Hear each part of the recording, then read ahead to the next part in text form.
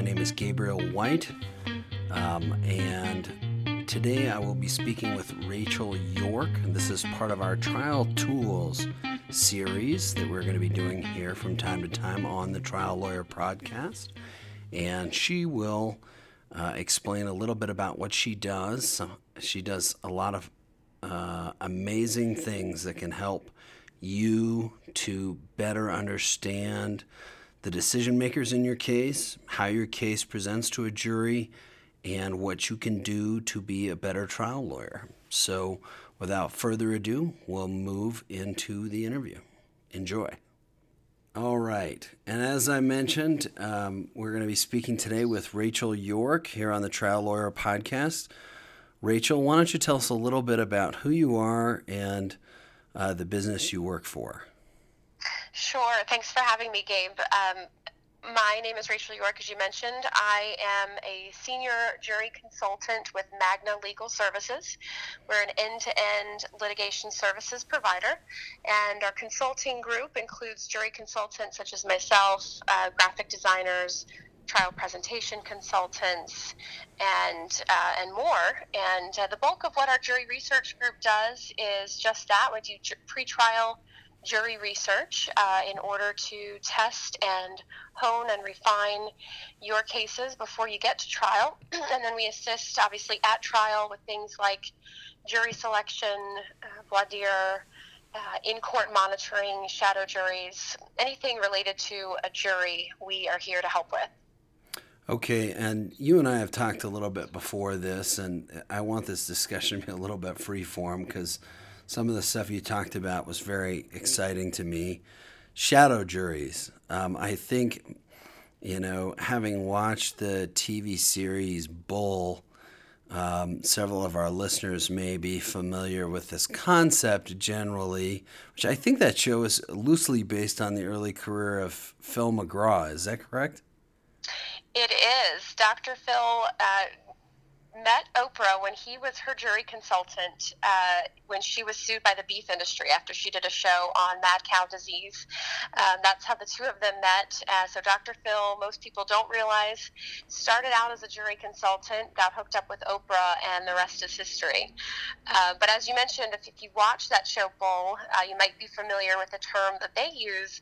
They call it a mirror jury, and here at Magna we call them shadow juries. It's the same concept in that we impanel a group of shadow or mirror jurors to do just that, to mirror the actual seated trial jury. So we're looking for people with similar demographics, socioeconomic status, life experiences, opinions, attitudes that you've got on the actual jury to sit on our shadow jury.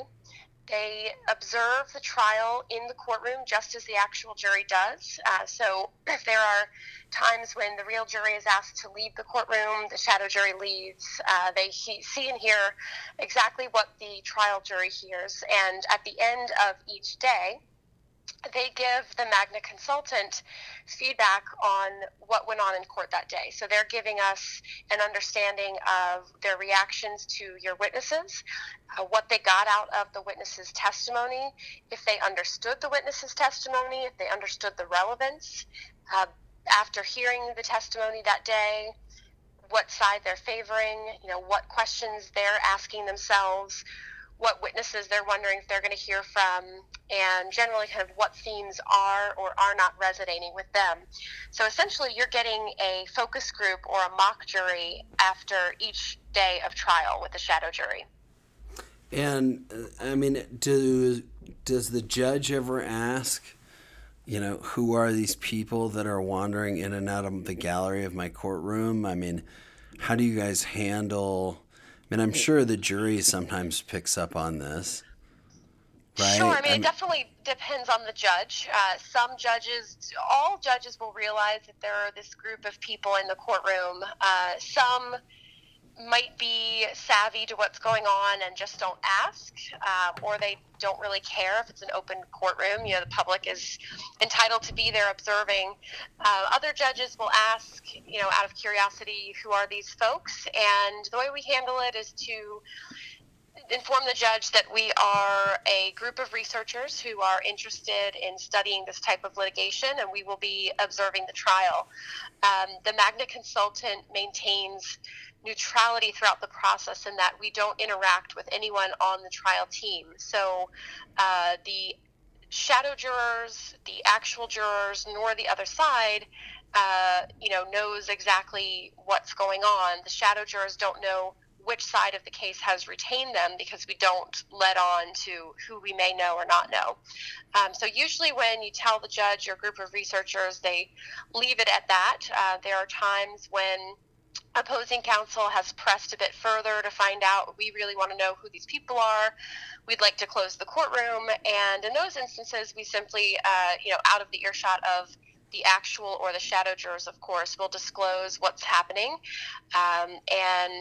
No rules are being broken, so there's nothing improper about it. And we've never had an instance where we were not allowed to proceed with the shadow jury. Typically, you don't really want the other side to know what's going on. But these days, as you mentioned with shows like Bull, people are more and more aware of things like that. And there's a good chance that if your team has a shadow jury, that the other side might as well. We've had that situation where we've, been seated across the aisle from an opposing shadow jury, and everybody kind of understood what was happening. So even if the other side and the judge know that you've got a shadow jury there, they're not privy to the feedback that you're getting from your shadow juror. So they're curious, but only you get the benefit of that strategy. So how does if the person managing the shadow jury for Magna doesn't interact with the trial team at all, how does the trial team get that feedback? I mean, is there a third person or is there a psychologist that's there to kind of interpret the results? And then do they get like a briefing or like some sort of written document? Yeah, that's a great question. So when I said we don't interact with the trial team, I should have clarified that we don't interact with the trial team in the courthouse, but we do then go and have a briefing with the trial team wherever it is that you are hunkered down for the duration of trial. We'll meet you there. Last shadow jury I did was in Pittsburgh, and our hub was the courtyard at Pittsburgh, and we had a suite where every night, 5 o'clock, we met with the team. We debriefed them on here's what our shadow jurors had to say, and then we talked about, okay, based on what we're hearing, how can we address this moving forward? What witnesses do we have coming up that can clarify some of these things that the jurors are not sure about? Are there any witnesses we might be able to bring in at this point to testify to some of these issues? And, again, what themes should we try to reiterate throughout the witness testimony and in closing? So it's a real interactive process.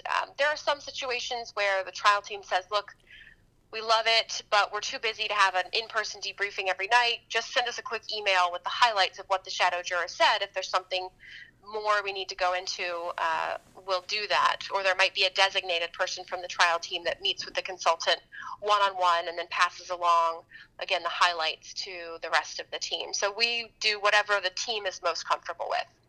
Now, having seen that show, Bull, I mean, I know, a lot of legal TV shows tend to drive me nuts because of the inaccuracies and some of the stuff. I mean, what are some of the things there that they maybe overstate or that, aren't realistic that you see and maybe bug you as a real life trial consultant? Sure. I mean, some of the things that aren't really realistic, at least for now, are the biofeedback that they're using on their mirror juries.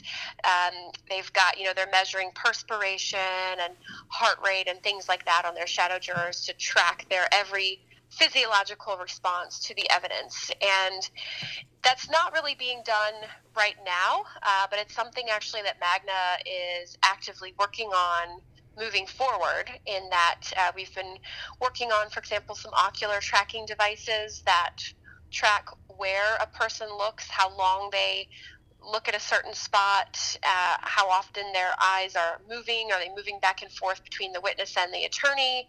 Are they just laser focused on the witness? Are they looking back to your table at your client? And that can tell you a lot about what the jurors are focused on and how they're processing information. So that's definitely the wave of the future, is this biofeedback techniques. Right now, it's not really actively in use, and it remains to be seen. Can you get all of that equipment into every courtroom? A lot of the federal courthouses are more strict about any kind of device that you're bringing in. You can't even have your cell phone in the room. So that'll kind of be the next wave of testing out what can and can't be done discreetly in a courtroom while not breaking any rules. So that doesn't really bug me as a consultant. It's just something that's kind of interesting. They've leaped forward a few years on that. The one thing that I would say probably bugs me as being unrealistic is the consultant looking deep into a mirror juror's eyes and kind of reading their mind and getting all the feedback they need just with a look. And I wish that I could do that, but I have to say my training did not teach me how to read minds. Well, they've got to have instances. I mean, if you're going to pay for Michael Weatherly to be on your show, you've got to have instances where the audience gets to look deep into his eyes. Otherwise, you're wasting your money, right? I mean, that's exactly right. Yeah. Now, I assume that, and maybe I'm wrong, but I assume that this is something that happens primarily on very large, high dollar value cases. Am I wrong in that? No, you're not wrong on that. It's not an inexpensive undertaking, but we're actually seeing them used more and more. And I think this just kind of reflects the state of jury consulting in general. It used to be that only the highest stakes, highest profile cases used a jury consultant. Think, O.J. Simpson, or just a bet the company type of case. These days, with technology and some of the innovations that companies like Magna have implemented, you can really do jury research on any case, no matter how big or small, and it's invaluable in every case. And so shadow juries are one of those techniques that more and more people are using, again, because they recognize how invaluable it is. For example, we've got clients who may not have the budget for a shadow jury over the entire trial, but they use one for opening statements. And they can get a sense for, okay, they've heard the plaintiff's opening, now they've heard our opening. What does the shadow jury think? How would they vote? And that can inform trial strategy moving forward, or do we need to settle the case now? Is it really looking grim for us? Let's go ahead and get it settled before we risk a jury verdict. Now, do you have a breakdown? I think we talked about this before, but I can't remember. Do you have a breakdown as to how often you're retained by defendants versus plaintiffs? I don't have the exact statistic, but we are definitely most often retained by defendants, and I just think that's the nature of the legal practice and budgets. Defendants we're working with are often corporations that have insurance policies and they have the budgets. Plaintiffs often aren't working with the same budgets, or they're just not willing to use what is in their budget on jury research. So, but it does happen. We have worked for the plaintiff on occasion, and most of our work is also civil. We do the occasional white-collar case. We do some pro bono criminal work as well, but the bulk is civil defense work. And you mentioned previously some options that you have available that make things like focus groups, some pretrial stuff that can typically eat up quite a bit of a budget, a little more affordable. Tell us about that. Sure. So a lot of people will be familiar with the traditional mock trial. You gather in person and the jurors hear some form of presentation on behalf of plaintiff and defense, and then they deliberate. We have taken that process and put it online. into a very cost-effective and efficient focus group process that we call Jury Confirm. And it allows you to test the case in your trial venue with live presentations given by attorneys that are presenting via webcam. It allows you to still present evidence and witness testimony to the jurors, so we can play clips of deposition testimony, for example, or otherwise, and the jurors still deliberate with one another on the case. So it's still a live and interactive focus group. It's not just, for example, an online survey, but it really gets the bulk of the feedback that you would get from a traditional in-person mock trial done at less than half the cost. It's obviously not for every case because it is a streamlined process. It's meant to have shorter presentations and a couple hours of deliberations versus, for example, an entire afternoon like you might have at an in-person mock trial. So in certain more complex cases or with particularly sensitive issues where you really feel like you need to be in person and look at the jurors in the flesh. But otherwise, for a lot of cases, this online process works very well to tease out, how are jurors approaching the case? Again, what themes are they latching onto? What are the issues that we need to work on in order to bolster our side of the case? And what questions do jurors have? What do we need to clarify for them? It can be used to do all that. Works really well to test specific issues. If there are certain things, maybe you're wanting to try out a certain trial strategy, find out how far you can push a contributory negligence argument, for example, without making the jurors angry. Or maybe you want to find out how they react to the key witness in your case. If your case hinges on whether your jurors believe a witness or not, test it out with an online focus group and find out, what do people think of that witness? Okay. Now, what is the price differential between doing an online focus group through you guys versus the whole shebang, the whole in-person focus group? I mean, how much of a savings are we talking about here? The online focus group is about 40% of the cost of an in-person mock trial.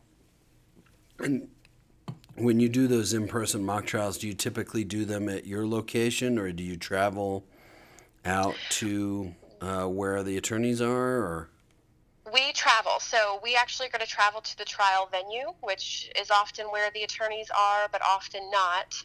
But the idea behind that is that jurors in different locations approach any given case quite differently. A Philadelphia jury is going to be very different than, a Phoenix, Arizona jury or a Mississippi jury.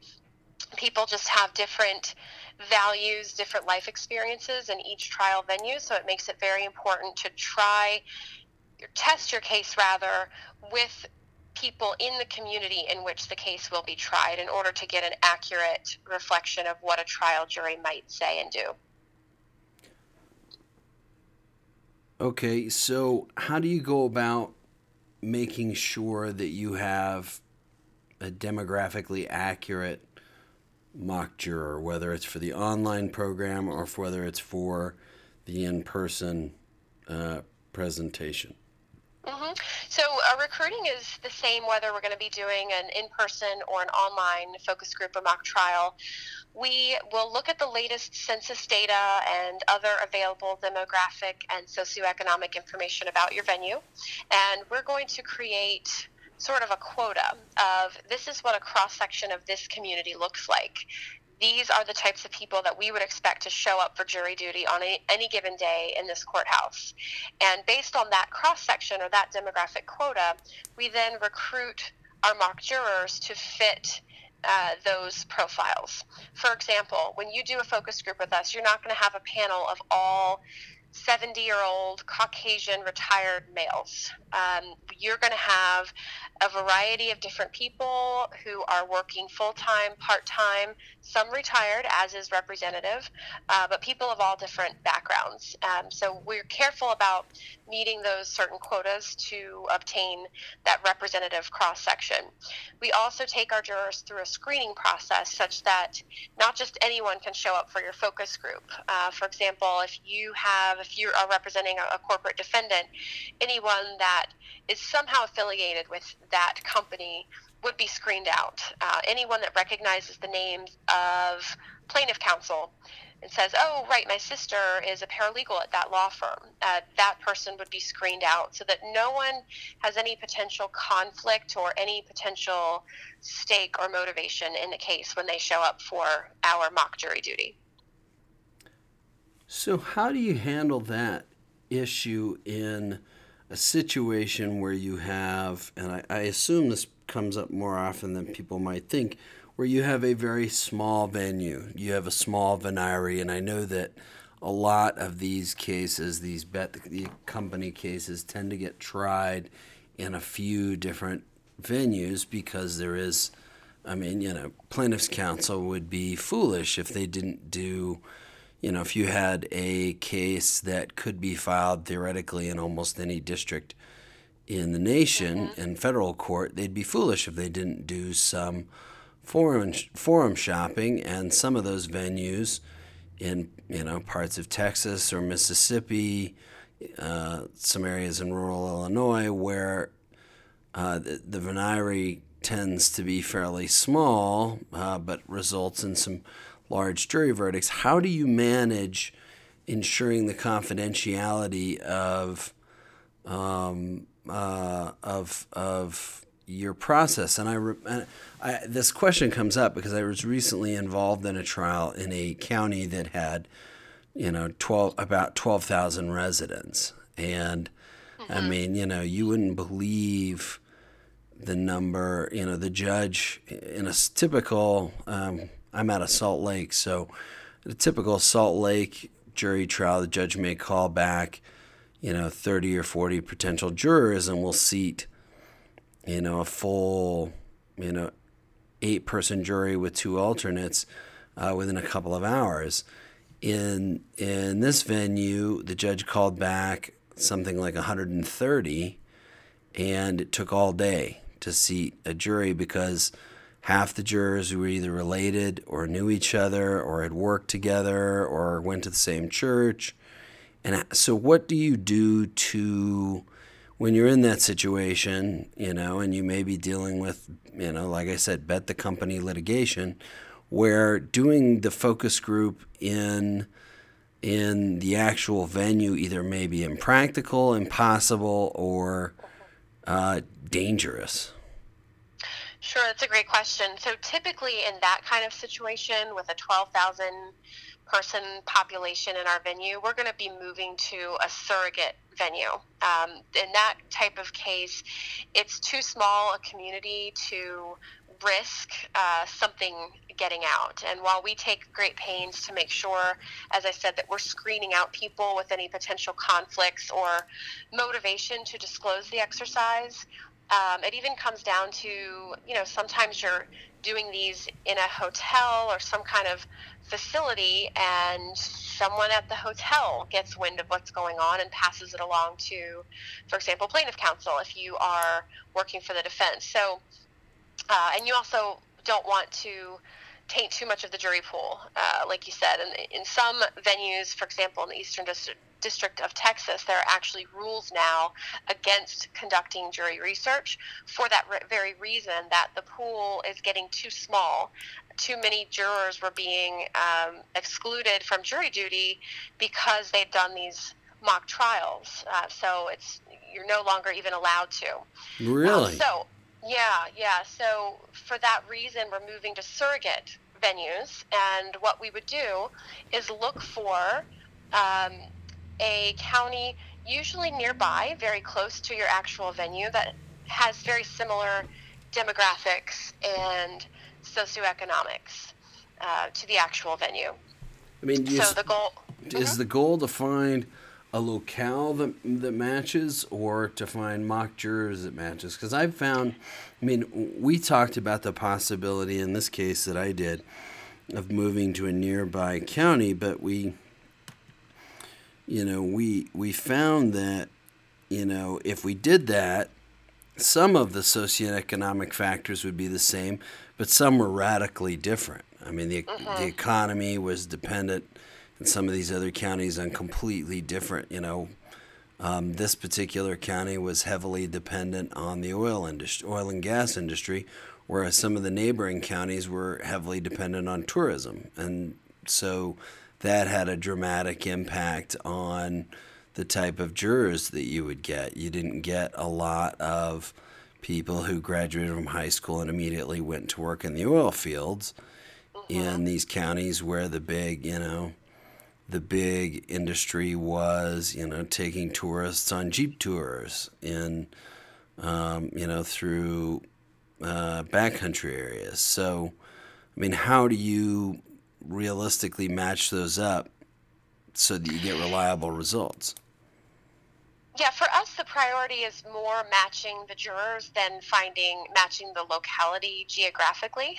Often it happens conveniently that a neighboring county will be very similar, but in situations as you just described, that can certainly happen where just in the neighboring county, the industry or economy is very different. And in that case, we would likely go elsewhere for our jury pool, or what you might do is use a combination of surrogate counties. And that's what we find ourselves often doing, is that one county isn't going to perfectly replicate your venue, but we can pull jurors from similar counties that are going to be like the jurors you would see in yours. So, for example, if your venue is the one in which the economy was based on the oil industry, and we're pulling some jurors from the nearby county where tourism was the big economy, we would specifically look for people with occupations that matched or were similar to and educations, incomes, things like that, that were similar to those in your trial venue. So we're kind of pulling from a variety of different places, but we're more matching the types of people that you would expect in your venue. Okay. And let's just take a moment to recognize our sponsor. The law offices of Gabriel K. White provides extraordinary service for a reasonable fee. Other personal injury law firms will take a third of your recovery, even if they don't do any work to settle your case. The law offices of Gabriel K. White doesn't operate that way. Our fees depend on our risk, which means that we charge you less if your case settles sooner. Any new injured clients will only have to pay a 25% fee if we settle or resolve the case without filing a complaint or other paperwork with a court, arbitration, or other panel. Compared with what other personal injury law firms charge, that's a savings of over $8,300 on a $100,000 case. Why pay more? If you have been injured in an accident, call the law offices of Gabriel K. White at 801-810-9491.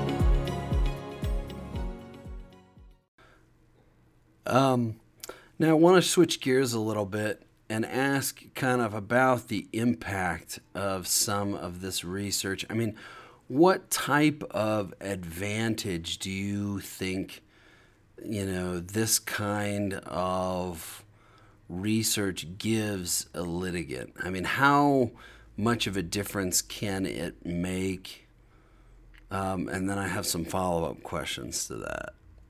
Sure. I mean, I think it makes all the difference in the world. Reason being, by the time you are getting to the point where a case is going to be mediated or potentially tried, typically the attorneys have lived with the case for a long time, whether it's 1 year, 2, 3 years, even more sometimes. And the attorneys have gotten focused on, the issues in the case that they feel are the critical ones, what they feel are important. Often the attorneys are more focused on the legal issues. And jurors often just come into a case and they completely disregard those legal issues. It means nothing to them.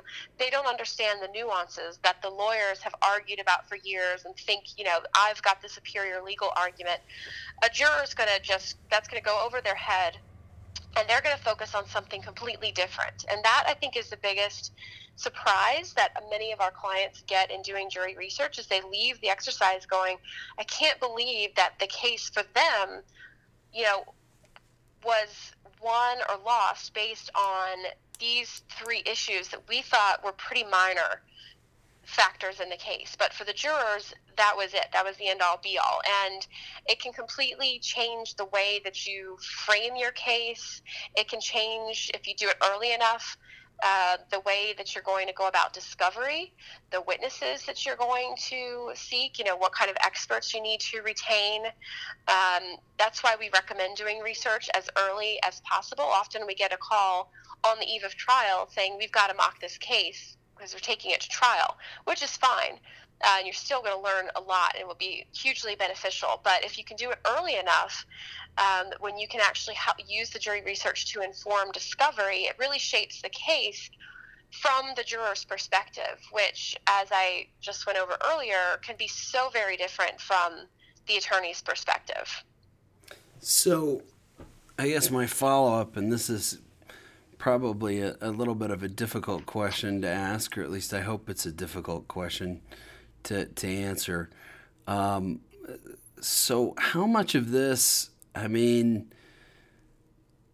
does the availability of these kind of resources to the wealthy, to the insurance company, to the corporation, tip the scales of justice in favor of those interests and away from people who are in court, and full disclosure right up front, I wouldn't consider myself a bleeding heart, but I am a plaintiff's lawyer. I try and do focus groups when I can, but when I do, they tend to be, stuff that I do on my own, where we, try and do them for, a few $1,000. How much does this tip the scales of justice in favor of whoever has the most money, and is there any solution you can see to that? That's a great question, and I don't see it as tipping the scales of justice because the facts are what they are, right? So jury research can't help you change the facts. It can't change the evidence that exists. Really what it's doing is that it's helping you frame the facts and evidence in the most effective way possible. And I will say this, that I think often, not always, but often, plaintiffs have an easier story to tell. Typically, plaintiff's position is a little bit more straightforward and the concepts are more relatable to a jury, whereas often defendants are left to present a more complicated kind of explanation for whatever conduct or behavior is at issue. And they need help sometimes to express those complicated issues to lay people, in patent litigation particularly. And patent litigation is a little bit different because both sides of the aisle, really have a lot of explaining to do as far as what the subject of the patent. What I know of patent litigation, there's not going to be much of a sympathy factor there because right.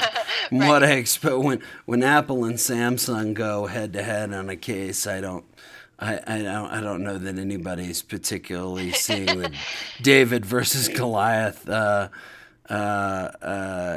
narrative there. But I'm talking about, obviously what you do has an impact, and in a case where, you've got an insurance company or a really well-heeled defendant and then,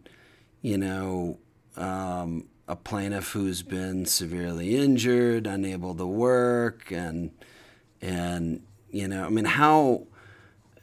how much does this change the balance of power between those two parties? You mentioned that sometimes the plaintiff's, story is a little easier to tell, and I get that. It's a lot easier to say, hey, these guys ran me over in the crosswalk, and here are my injuries, than to explain, here's why it was okay that we ran her over in the crosswalk.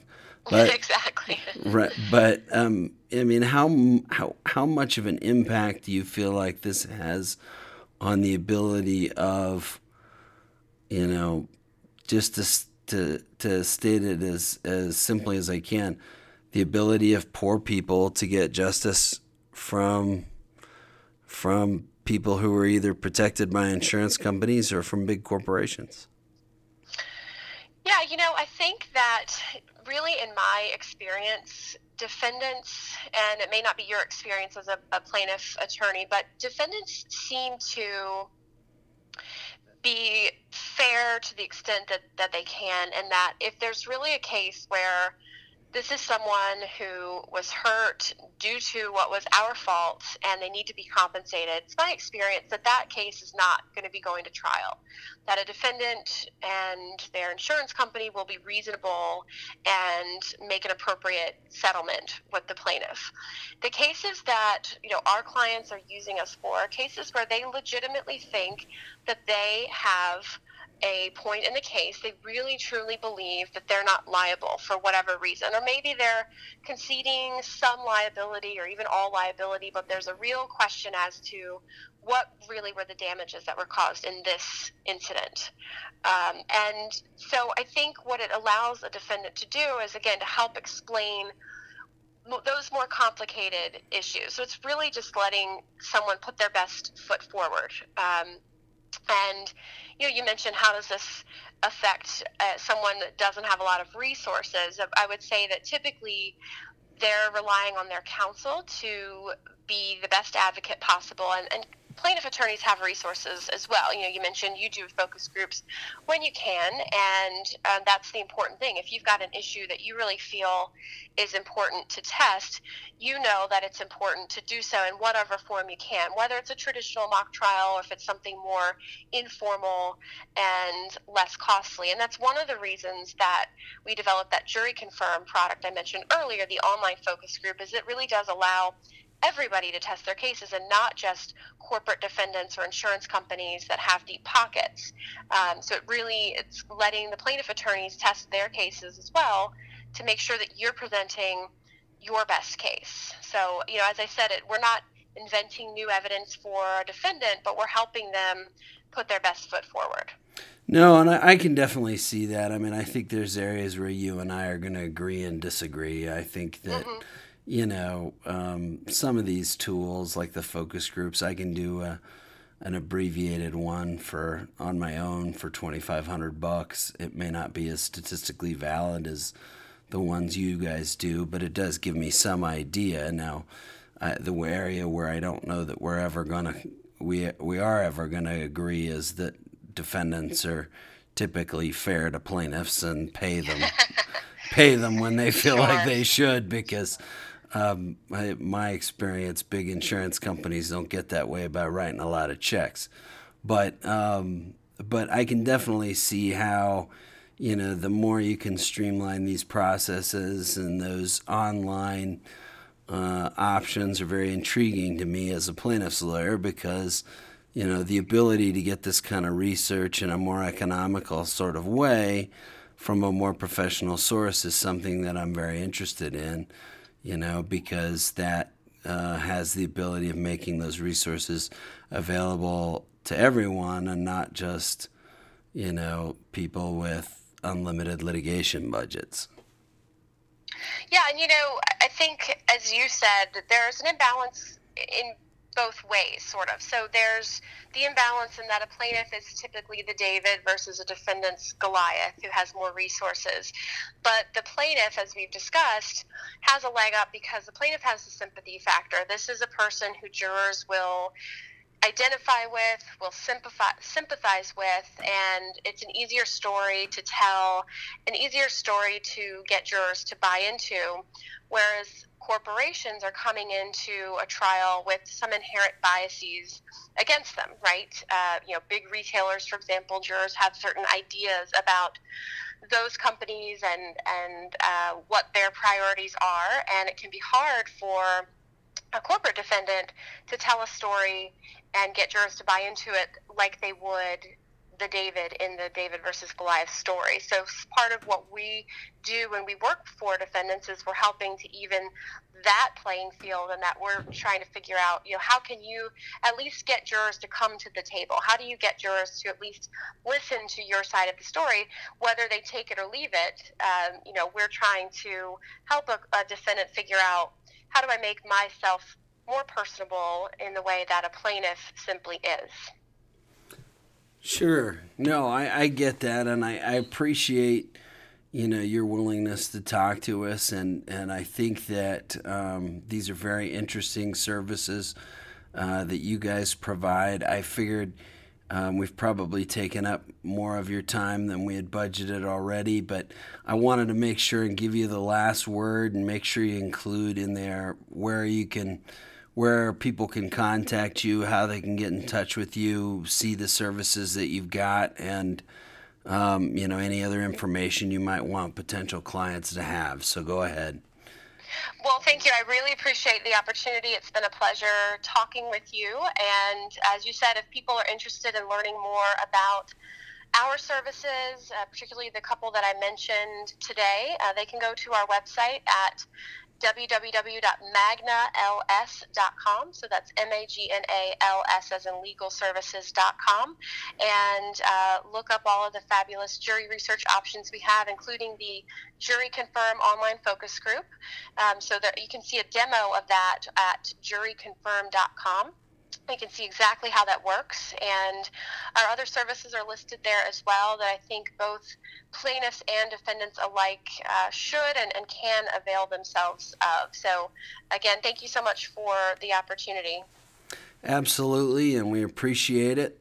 We also want to thank all of our listeners. Thank you for tuning in to another episode of the Trial Lawyer Podcast.